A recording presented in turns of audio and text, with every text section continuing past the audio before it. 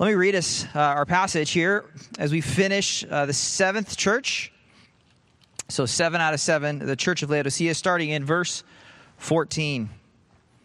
And to the angel of the church in Laodicea write, this is what the Amen, the faithful and true witness, the beginning of the creation of God says. I know your deeds, that you are neither cold nor hot, and I wish that you were cold or hot. So because you are lukewarm, neither hot nor cold, I will spit you out of my mouth, because you say I am rich, and I have become wealthy, and have need of nothing. And you do not know that you are wretched and pitiable, and poor, and blind, and naked. I advise you to buy from me gold refined by fire, so that you may become rich, and white garments, so that you may clothe yourselves, and that the shame of your nakedness will not be manifested, and eye salve to anoint your eyes, so that you may see. Those whom I love I reprove and discipline. Therefore be zealous and repent. Behold, I stand at the door and knock. If anyone hears my voice and opens the door, I will come into him, and I will dine with him, and he with me. He who overcomes, I will grant to him to sit down with me on my throne, as I also overcame and sat down with my Father on his throne. He who has an ear, let him hear what the Spirit says to the churches. Father, we come now just asking that you would illuminate us by the power of your Spirit, that we would hear these words, knowing that they are not just the preacher's words, but these are your very words spoken through your Son, as recorded and written down by the Apostle John. Yes, for these 7 churches, for specifically this letter to the church at Laodicea, but by extension for all the churches throughout this age, including this morning here and the church here at Providence in Gretna. We just ask that you would be honored. We just pray that we would learn and that you would soften our hearts to the truth that we see. We ask this in your name. Amen. Amen. Let's do that. All right. Well, I believe most of you, somewhere between your sophomore and junior year, probably encountered the book, The Odyssey by Homer. How many of you actually read it? Okay. And how many of you actually, when I say read it, actually read it? I think I kind of read it. I read it enough to pass my class and kind of answer the questions. If the internet had been around, I probably would have asked Google, what is the Odyssey about? If there was kind of Cliff Notes then, find it and those kinds of things. But if you remember that book, which obviously is famous and is older than even the letter that we're looking at here, of this letter, this prophecy of Revelation, in that, at the very beginning of the journey, they're going along, and they are warned that there are going to be what they call these sirens. And the sirens were kind of these scary creatures.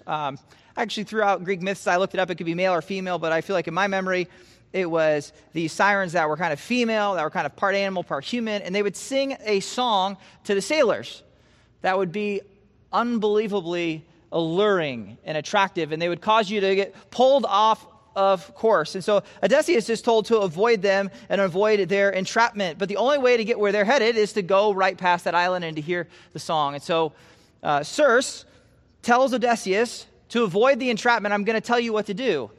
And she says that plug up your ears, take wax in your sailor's ears and plug them up so that you don't hear the song. Because if you hear it, you will not be able to avoid it. Those who hear it, the sailors, never, ever return.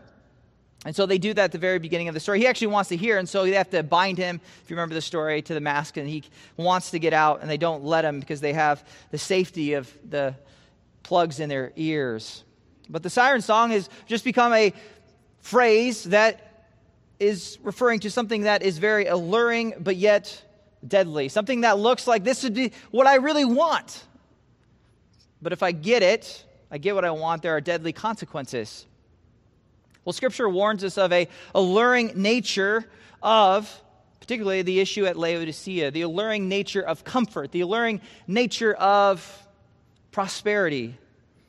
And so when I look at the church of Laodicea, I don't have to look very far from my own life and from the church in America to go, this is an extreme danger for us.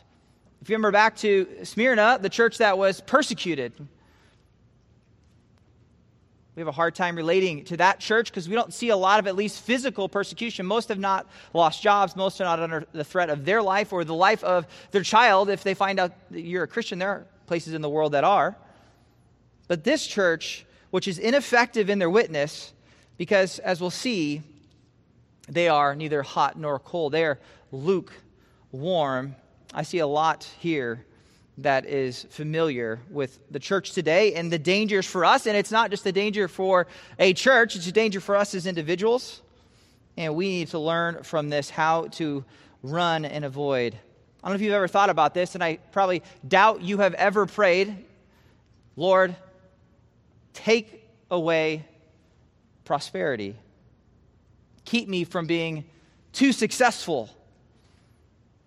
And yet, I think of Proverbs chapter 30, with its wisdom from Agur, we're told is written this, that there are two things that he was to ask. Two things he asks of you, to not withhold from me before I die.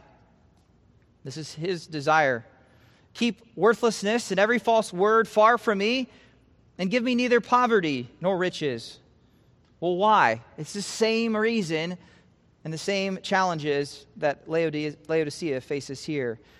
Feed me with the food that is my portion, lest I be full and deny you and say, who is Yahweh? Or lest I be impoverished and steal and profane the name of my God. Not many of us, I think, have prayed that prayer, but there is a reality of self-assessment. And if anything we learn from Laodicea is that your self-assessment of how you're doing could absolutely be wrong. And their self-assessment is wrong.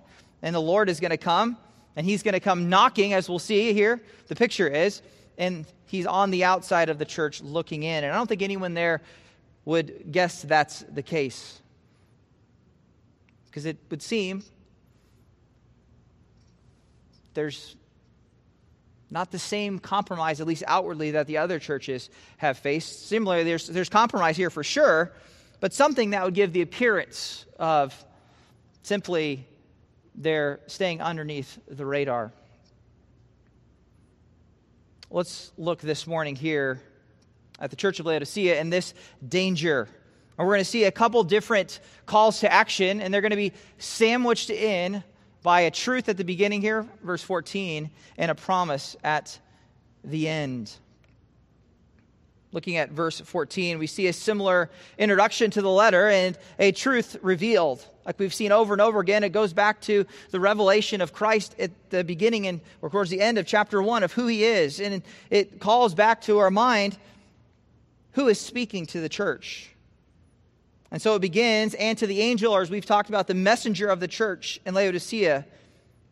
And if they were all together, as some believe, then they're going along, one church, two church, three church, four church.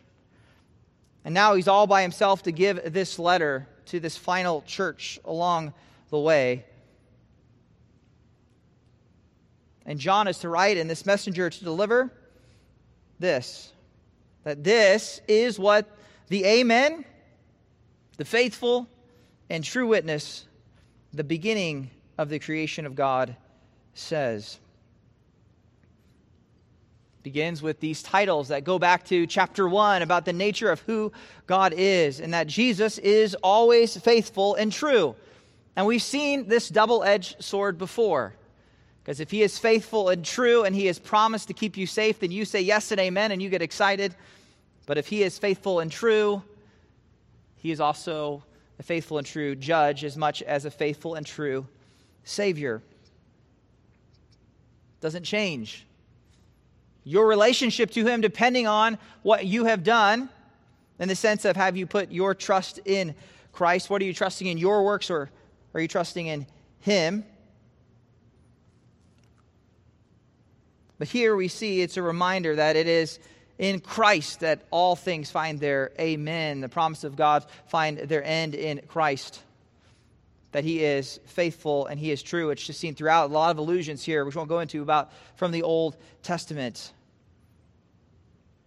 But I want to highlight the beginning of the creation of God, because this is where it pulls you back, not only to the beginning of the world. So you think of John chapter 1:1. This isn't that he is a creation of God and a created being. This is from which the source of the world came to be. But John 1:1, in a similar place, in the beginning was the Word, and the Word was with God, and the Word was God.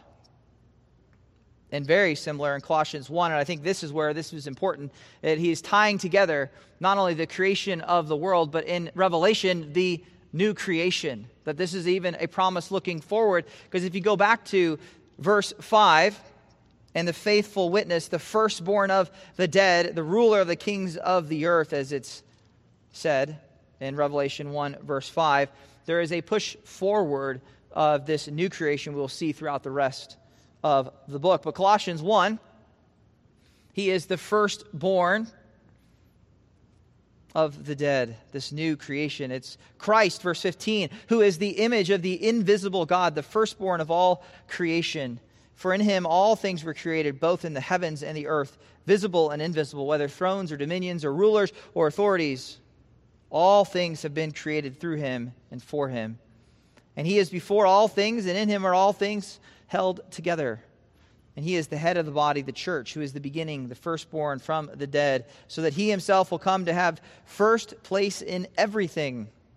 For in him all the fullness of God was pleased to dwell, and through him to reconcile all things to himself, having made peace through the blood of his cross, through him, whether things on earth or things in heaven. Jesus is always faithful. He is always true. He is the first, not just in order, but in importance. And the call here to Laodicea is, remember that. If you don't heed his warning, which every one of these letters is there's some level of hope that he's even willing to address them. But Laodicea is going to be one of those churches where there is no commendation. Even Sardis, the beginning where the church is called dead or like dead. There are those, remember back to chapter 3, verse 4, a few names in Sardis, who have not defiled their garments. They will walk with me in white, for they are worthy. There's no such mention here at Laodicea. Something is missing. This city is described in books of history of a city of great wealth. It's not known when it was destroyed by similar earthquakes that also affected that area in around 60 AD. If it was Rome who didn't help them, or it could be that they refused help because they didn't need help, which I tend to think here that fits their profile pretty well. Every other city that was affected got help, and Laodicea was so wealthy, they needed no help. They're known for their industries of banking, textile, that is clothing, medicine. It's of note, specifically, an eye ointment, which connects later. And the geography side is well important, is that it was near the Hierapolis, warm, hot springs used for medicinal purposes, near Colossae, where they were known to have pure, cold, refreshing waters. What is their issue? Perhaps they would say, like many, I believe in this Jesus and who he is, but they haven't thought through all the implications for it.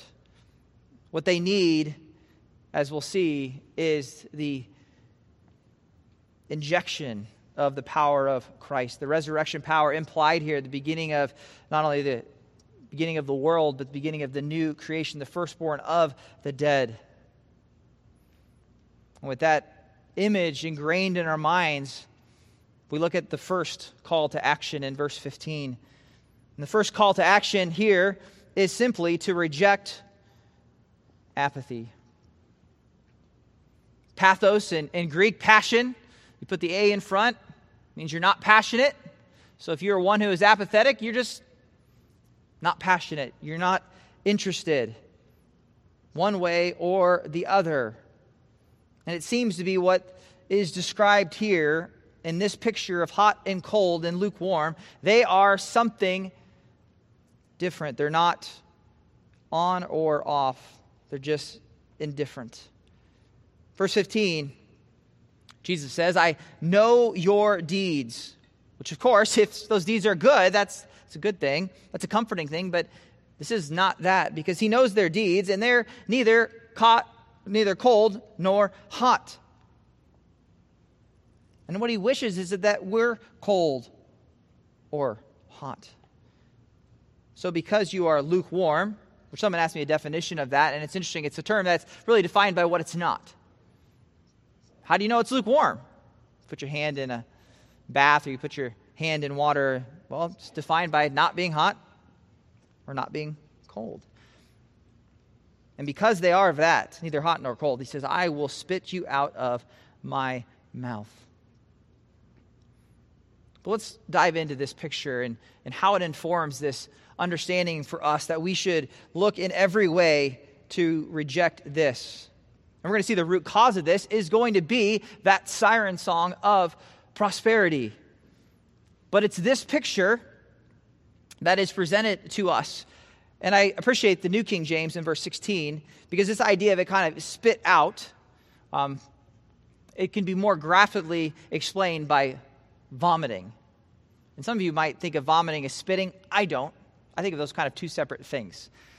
It's okay to spit, but vomiting is something that is going to leave a very ugly aftertaste. If you ask my wife, she'll avoid vomiting at all costs. I don't have as big of an issue with it. I'm fine. Pregnancy is not kind, because she's going to face that whenever, she's faced it all 4 pregnancies. And I'm like, just get it over with. But she hates it and hates the after.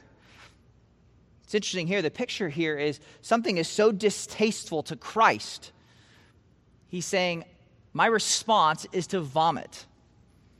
It's pretty graphic language.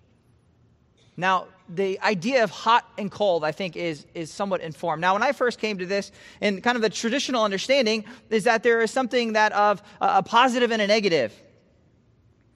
And so that could be, but I think it's probably a little more likely that actually being cold and hot are both positive things. He's just saying, be something. He wishes that they were cold or hot. I don't necessarily think there's a negative connotation with this. However, the point is, be engaged. Don't be apathetic. The reason I think that is, as you look at the area and the geography, is that Hierapolis, you had these warm springs that were medicinal.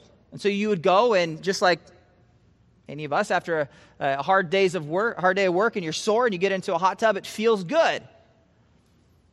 Or they would be well known for near Colossae, where you had refreshing water to drink.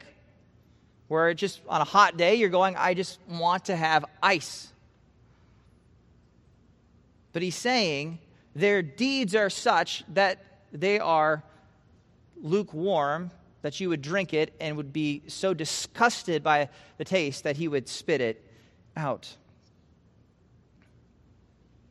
They're neither this idea of cold or hot. Laodicea, as a city, built an aqueduct to bring water into their city, and at least it said that by the time the water got there, it didn't taste good at all. You guys have been different places. Some of you might even have a preference to the way your water tasted back home. If you were on a well or a city and you get to certain places and you can't drink the water there, you think it's disgusting. Well, the water in Laodicea was stale and disgusting, and this is the picture that they would know well. They drank that water and had the gag reflex, and Jesus is saying, that is what you are to me. That's what your deeds are like. You're not doing anything that I can even praise. You're just simply not in the game. You're sitting on the bench, not engaged in ministry or influence in any way, shape, or form. That's why if you go to any coffee shop today, you'll see advertisements for hot coffee and iced coffee. But you will see no. Would you like it lukewarm? Right? My little 2-year-old, he'll run around and he has his sippy cup with him all day. And for a while the milk stays cold. But he will let you know the minute that thing goes sour. He'll spit it out. Even for me, I don't mind it that much. It's probably mean, but I'll go, it's been out for a while, give it to him, and we'll test it. And he will let you know pretty quickly, nope, that's been out too long, time to get new milk. It's that idea here of it being lukewarm, something that becomes stale and repugnant and just that you have to vomit out. Now, what does that refer to for them? It refers to their deeds or their lack thereof in their witness to the world or their general fervor for the gospel. They're simply apathetic. This is the you say you're a Christian, act like it conversation. It's caused, look at verse 17, he says. What causes this? This independence, this idea that they don't need Christ, that they have everything they need in this life and they don't need anything else. They don't recognize their spiritual poverty because of all of their material wealth. Verse 17 says, because the Laodiceans say what? They say, quote, I am rich and have become wealthy and have need of nothing. That is, they have all the material things. They have food, they have a roof over their head, they have beautiful clothes to wear. And he says, what you don't understand is your self-assessment is completely wrong. In fact, what you don't know is on the outside, you look the part, you look right, you look like a successful person. He says, rather, you are wretched and pitiable and poor and blind and naked. He's saying you are spiritually impoverished. And what's worse about this is they don't know it. And Jesus is letting them know you have valued the wrong things. And you have let these things that are in and of themselves wrong. It's not wrong to have your needs met. It's to say you let those things distract you from what is spiritually important. And you start to think, this is common today, the Lord has blessed me. The Lord is happy. The Lord is blessing my family because everyone is healthy and the bills get paid and the business gets built. And there's not necessarily a connection because remember back to the church that you don't necessarily want to be a part of, Smyrna. They are the faithful church, but they are being persecuted. They're not wealthy. They don't look the part. And yet Jesus says they are wealthy spiritually. So this is the opposite side of that. Everything's going great. And by that, you can maybe look and say, well, there's nothing going on that's too bad. And therein lies kind of the great lie that prosperity equals the Lord's favor, quote unquote, or blessing. You don't see that throughout Scripture. There isn't a direct tie. Yes, you can follow principles in Proverbs, I think, and not gamble your money away. But you can't always draw the straight line to say just because someone's a Christian that life isn't difficult or that they won't face challenges or that they won't be persecuted or that they won't face poverty. In fact, you see the faithful and uncompromising church facing poverty, and you see what would seem at Laodicea, the church of apathy, and there has to be some level of compromise, and likely we talked about before the guilds and things in these communities, they're probably just following along, keeping their heads low so that they can continue to churn out the money. And it's the very opposite of what they think they're pretty smart, as it were, being able to be a Christian and live like the world.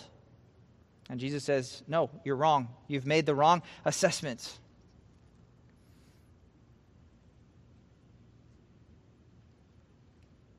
He's looking for them to be passionate about the right things. Well, how about us? How about the church here? I think this is the idea of those in Laodicea. They're playing church. They're church in name only. And you might even feel in that self-evaluation that things aren't going so bad. And hopefully that's where a good church comes alongside and is able to remind you to look to the mirror that Scripture is to get a true evaluation, because our self-evaluation can be wrong. And so we need to reject this idea that you just go through the motions and that there is no change that is required in, particularly verse 15, right? Your deeds. No, there is change required. It means something to say you are in Christ. It means something to say to your coworkers that I'm a disciple of Christ. And so we need to reject this idea that there are no demands that come on the Christian, and we need to put that off. But with that comes this second part of not only putting this off and rejecting apathy, but embracing what is difficult for many of us. And that is embracing this idea of discipline, of discipleship. Because what we see here is the advice Jesus himself gives is not the advice you really want to hear, but it's the advice they need to hear. And his advice in verse 18 is that I advise you to buy for me gold refined by fire so that you may become rich. This idea of refined by fire over and over again is this biblical picture of purifying one's life by removing sin. You're going to burn off all the impurities, and that isn't going to be pleasant. But that's his advice. That's where you need to go and buy that, because that will last. That will make you truly spiritually rich. And along with that, the picture here is of buying then white garments so that you may clothe yourselves. Do you remember verse 4, Sardis, the ones who have not defiled their garments, and they will walk with me in white, again looking to purity. And he says, you use those to clothe yourself, that the shame of your nakedness will not be manifested. That concept of shame, it's rooted in the garden, right? Adam and Eve, when they realize they're naked, they are ashamed. And he's saying this is the moment in the church of Laodicea that they realize they thought they were clothed, but he's saying you don't have anything. By that, right? You don't have any, you're not living the Christian life the way I've called you to. There's nothing here. You've built everything on the foundation of Christ that is wood, hay, and stubble, and it's been burned away, and there's nothing there. So he says, take these, buy the gold refined, buy the garments that you're not going to be exposed for who you are in the future. And then he says, and an eye salve to anoint your eyes so that you may see. That's the way he builds on 17. They're wretched, pitiable, poor, blind, naked. And here he says basically, right, you are poor, so go get some gold that actually matters. You are naked, therefore go get some clothes. So they're cold and they're naked, and they are blind. Blind to see what really is most important. I don't think you make necessarily too much of this, but it is interesting. Because as you look at Laodicea, those are the three things that they would pride themselves on. Banking and gold and refining. Textiles, clothes. They'd have closets full. And then medicinally, what they're known for is they developed this eye salve to anoint in the eyes for medicinal purposes, to help people fight off infection, fight off disease in the eyes. And he takes those things that they think they're good at, and he says, no, those aren't what's important. Understand, you need to go get those things, but get those things in the right way, and the things that matter, which are spiritually. Let persecution, let trials, let tribulations refine you and sanctify you, that you might be spiritually rich, and that you might see. Pursue these things. Why? Verse 19, those whom that Jesus loves, he says, I reprove and discipline. Therefore, be zealous and repent. Laodicea is on the scale of the other 4 with them, 5 churches that are not doing so well. Seems like Philadelphia is doing well. Smyrna is doing well. Most of these churches are not doing well. But in each case, the Lord is kind. The Lord gives hope for them, saying, I don't want this for you. I love you, and therefore I am going to be truthful with you. Why? Because he is the faithful and the true witness. If I did not love you, I would not be telling you the truth. But I love you, and I'm going to tell you the truth because I care what happens. They might be apathetic, but Jesus is not apathetic. He cares, and he wants, even if it's difficult, even if that purification is painful, he wants them to be purified and reproved and disciplined. And therefore, they are to be called to be zealous and to repent. As I said in verse 15, it's their deeds that are in question, or the lack thereof of the deeds that are valuable, that are spiritual, the lack of fruit. You have these pictures of poverty and riches, of being hot nor cold, but rather they are lukewarm. It seems to be wrapped into here of this call then to be zealous, to be not apathetic, to lack passion, but to be passionate and look and to stand and to repent. They have deficiencies. Remember, they're poor, they're blind, they're naked. Maybe they're problem solvers, like many of us. And they go, well, I can start to fix that. And they've been so self-sufficient that they start thinking, I know how to fix that deficiency. I'll be a better person. I'll be nicer. We do all these things to make it appear, to have other people kind of praise us, but those aren't the ways that you fix those spiritual deficiencies. You can't get spiritually rich by building a business. You can't spiritually see with your eyes if you simply go to the right kind of eye doctor. You can't get spiritually clothed by going out and finding it in any store. This isn't what he's talking about. There are pictures to point you in the right direction. Think of the Gospels, and this goes back to this understanding that Jesus has come to those who understand they are sick, that they are poor, that they have a need. You don't go to the physician, right, to get a cure if you don't think you are sick. Laodicea doesn't think they're sick, and Jesus is calling them to be zealous and realize, no, this is what you actually are. And now that they're ready, guess what? He's ready to give them the cure and give them the thing they need most so that they can begin to grow, to begin to exercise the influence and the ministry they were meant to have. It might be difficult, but it comes through the Lord continuing to discipline us. Through different means and different ways, as you continue to encounter the Word in your life, continue to see things that you don't like to see, and it's difficult and it's hard and it seems like it's never ending, and that's true.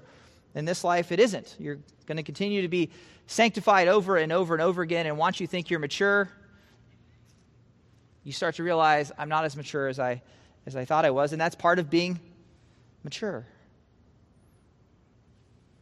There seems to be this church here. They lack a love for Christ similar to Ephesus, but there is not the kind of good and strong doctrine of Ephesus. They lack a love for Christ, a love for His Word, a love for His people. And so the picture here is they're called to reject what they are, apathetic, to embrace the zealous discipline of the Lord. But remember, it's sandwiched between the truth of Christ being a faithful and true witness and a promise that He offers hope. Because then the picture moves, not of poverty and riches, but of one simply knocking at a door in verse 20. And we'll see that the promise comes that there is hope. Because if you open the door, He is willing to forgive. says verse 20, that behold, I stand at the door and knock. If anyone hears my voice and opens the door, I will come into him and will dine with him and he with me. For most, I think if you grew up like me and you did Awanas and things, I had to memorize this verse. It was usually used in a salvation context, but here you really see it's the context here of the church. He's knocking on the church saying, this is the issue, right? Jesus is not inside the church. He's saying, the picture is me standing outside saying, would you let me in? And I don't think that we understand this is just a picture. You see the king, the warrior with flames coming from his eyes, a two-edged sword coming out of his mouth. I don't think he needs them, quote unquote. He can beat the door down if he wants. But he's saying, I am here. It's an invitation for one who doesn't need one, but in his kindness, he's saying, knock, knock. If you hear my voice and you open the door, he's saying, I'll come in. I'll dine with you and you with me. That is to say, despite all that is wrong in Laodicea, which is seemingly a lot, so much so that there's nothing good he can pick up on and commend them for. It's all condemnation. We use the phrase, something that's disgusting or someone has done something disgusting, you make me vomit. Jesus is saying they make him vomit. Yet at the same time, he's saying, be zealous, repent, and I am more than willing to meet with you, dine with you, to renew a relationship with you. That is the promise, verse 21, again, of what we've seen all through 7 churches. He who overcomes, I will grant to him to sit down with me on my throne as I overcame and sat down with my Father on his throne. To he who has an ear, let him hear what the Spirit says to the churches. The invitation there wasn't for conversion, although I think in so many ways throughout Scripture, if the shoe fits, wear it, right? If somebody here this morning, if Christ has never come into your life, and by that I mean that you have repented of your sin and put your faith and trust in him, then that's how you have a relationship with him. But there are those who have a relationship with him who aren't living zealously, who need to hear this as well, who need to be kind of sobered up to the delusion that they're doing well when they're not doing well. They think they're spiritually rich and they are spiritually impoverished. It's easy to pretend. You can sing loud and you can serve the church, but what is really going on inside of your heart? But the Lord is kind, and today is the day of salvation, is what the Scriptures say. It's a good reminder to pull the car over, to look at the world we live in, to look at our own church and our own country and our own prosperity. Where are we at? Do we find ourselves thinking that we are rich and wealthy and in need of nothing? And there's something, if you ever notice that, when you think you have enough, you see it all the time. I've got family, a roof over my head, enough money to pay the bills, shows to watch on the weekend, maybe a hobby you really enjoy. All of a sudden, I'm good. There's no drive. See, some people where, they work their whole life to get to a place where they can stop working, and then they stop working and kind of look around and go, oh, there was actually something about the work that was fulfilling. There's just something that we start to think we lose our drive, we lose our passion. That's what seems to be here with Laodicea, the issue. It's that siren song that the city was calling to them. So with that picture, I'd ask the same question that for you, because everyone's different, and everyone has different passions, and everyone has different desires, and everyone has different temptations. What are the songs you are hearing? What are the songs that the world sings to you? The temptations of pride, to build your own name, to think, I don't need to pray. I mean, it'd be good to pray, but I don't need to pray. I don't have to pray. Why? Because no one will know whether I prayed today or not.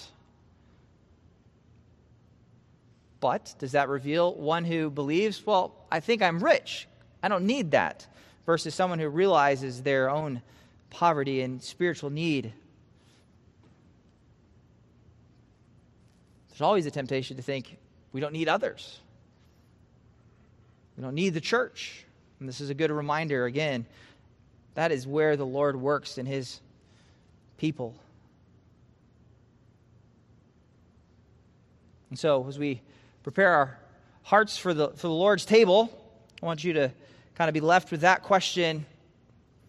What are those songs that are tempting, the things that you are hearing, and to be reminded that there are battles being waged, ones you can't see, ones that are tempting to think that